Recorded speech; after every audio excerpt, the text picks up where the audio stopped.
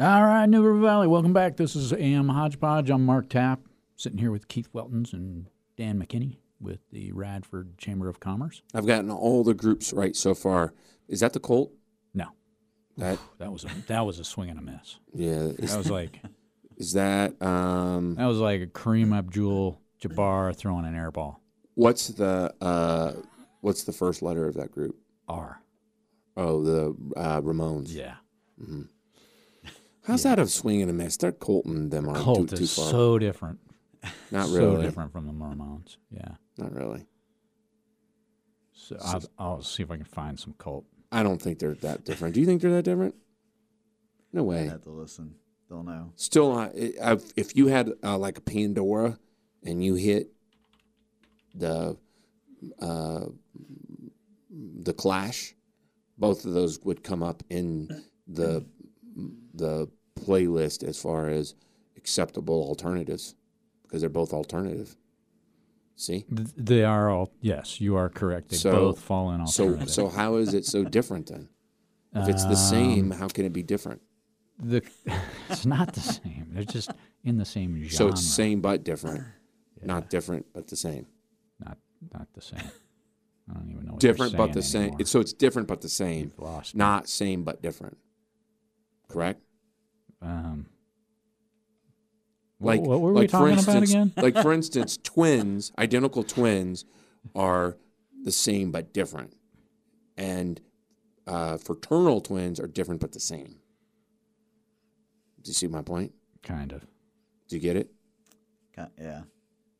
Yeah. I mean, born same day, same, all that's the different. But yet, one could be a boy and one could be a girl. So they can be... So they're different. Different but the same. They're still twins. But identicals are the same but different. Because their personalities could be different than everyone else. See, Dan can't hear this. Dan doesn't have his headset on. This is totally different. Not that far. It's going to get really different now.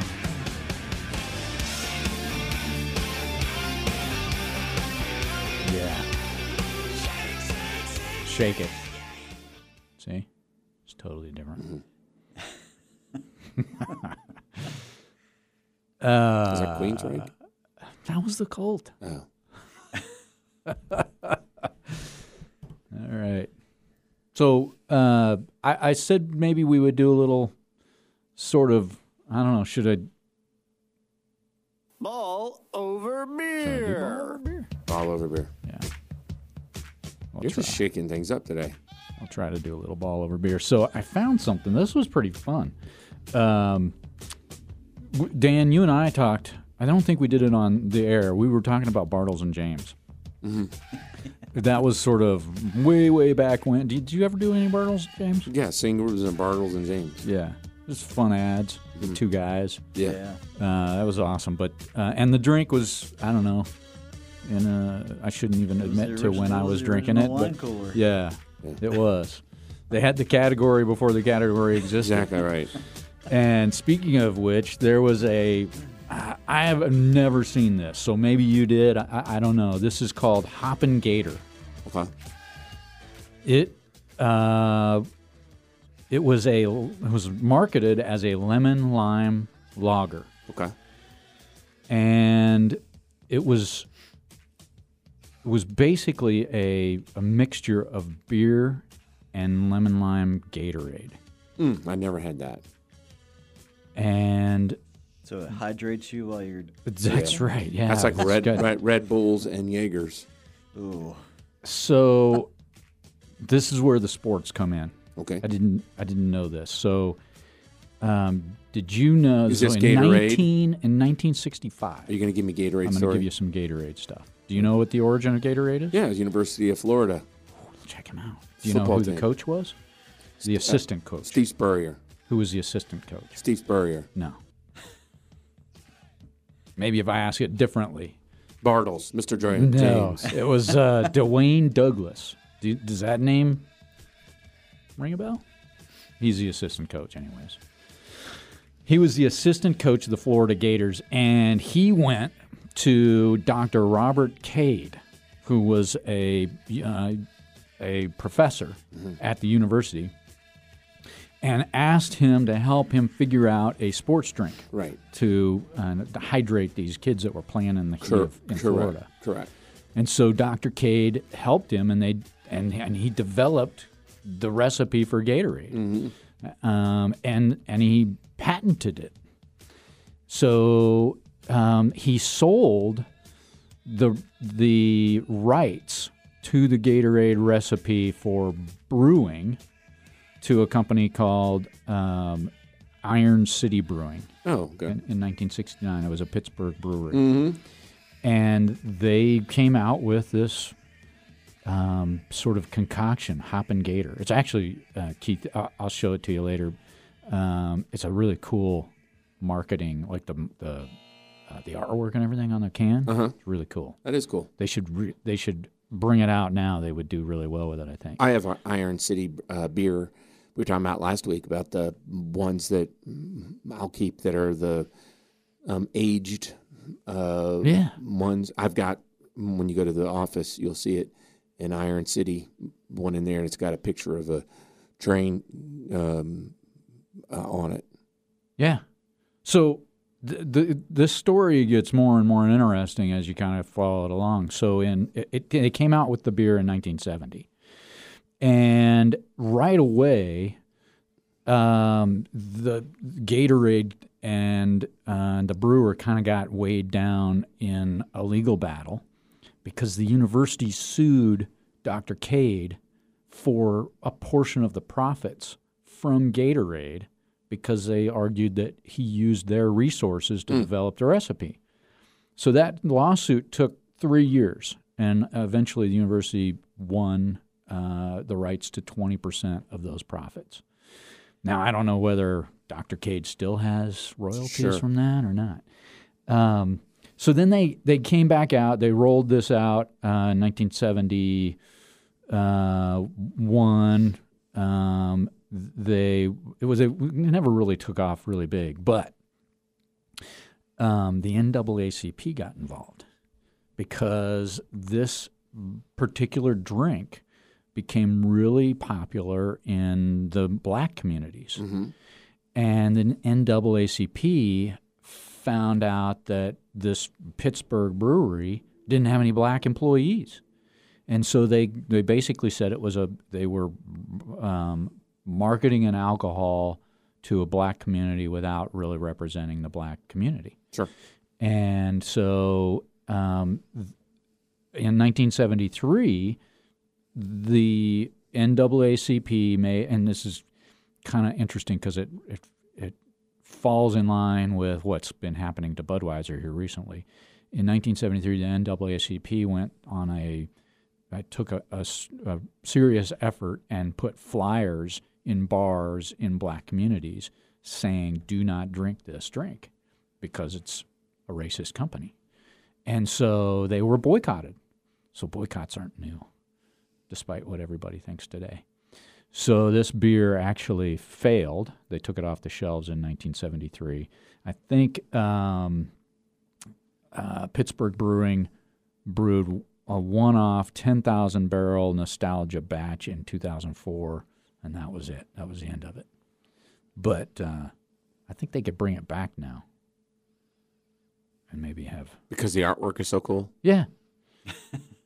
And the concept, back then they were doing this before there was an alternative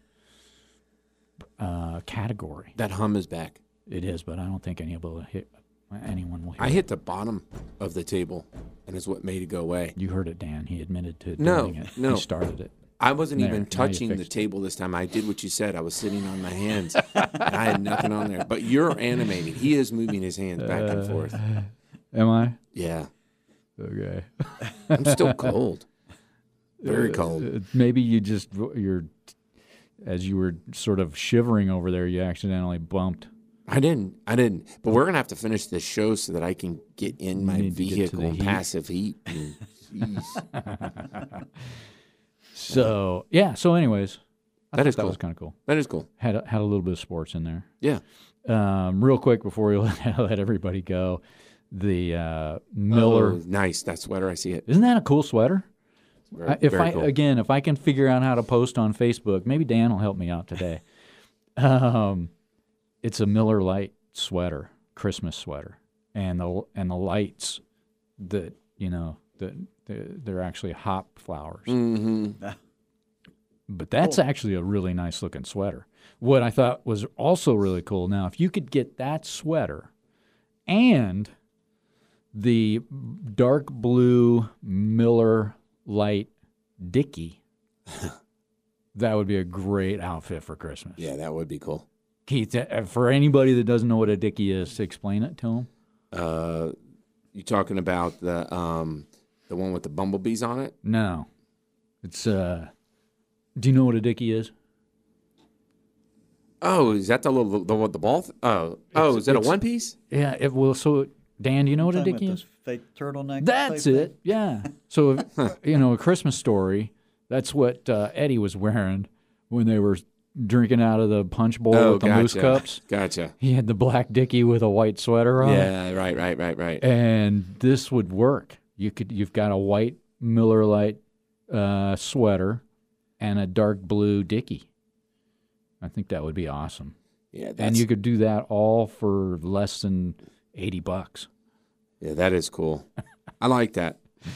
But Miller Lite actually did just come out with it's a beer cracker. So instead of the Nutcracker, it's a beer cracker. It looks just like the Nutcracker or a Nutcracker, but instead of being used to crack nuts, it's used to open bottles and cans. That's cool. That is cool. I like that a lot. That's cool. It's very cool. And Miller Lite has all kinds of swag, so you can go to shop.millerlite.com and check out all their stuff. It's pretty fun. Kind of going back to Dan, what you said about that T-shirt. Yep. And before we leave, this is not our thing, Keith, but it is a radio thing for WRAD, Toys for Tots. Yeah, absolutely.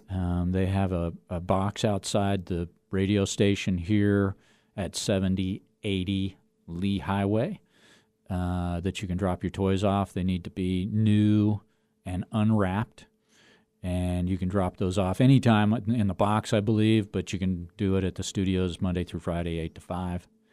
I believe that is being put on or sponsored. The main sponsor is Patrick Moore, the attorney in Radford. Mm-hmm. Yeah, there's several locations here in the area.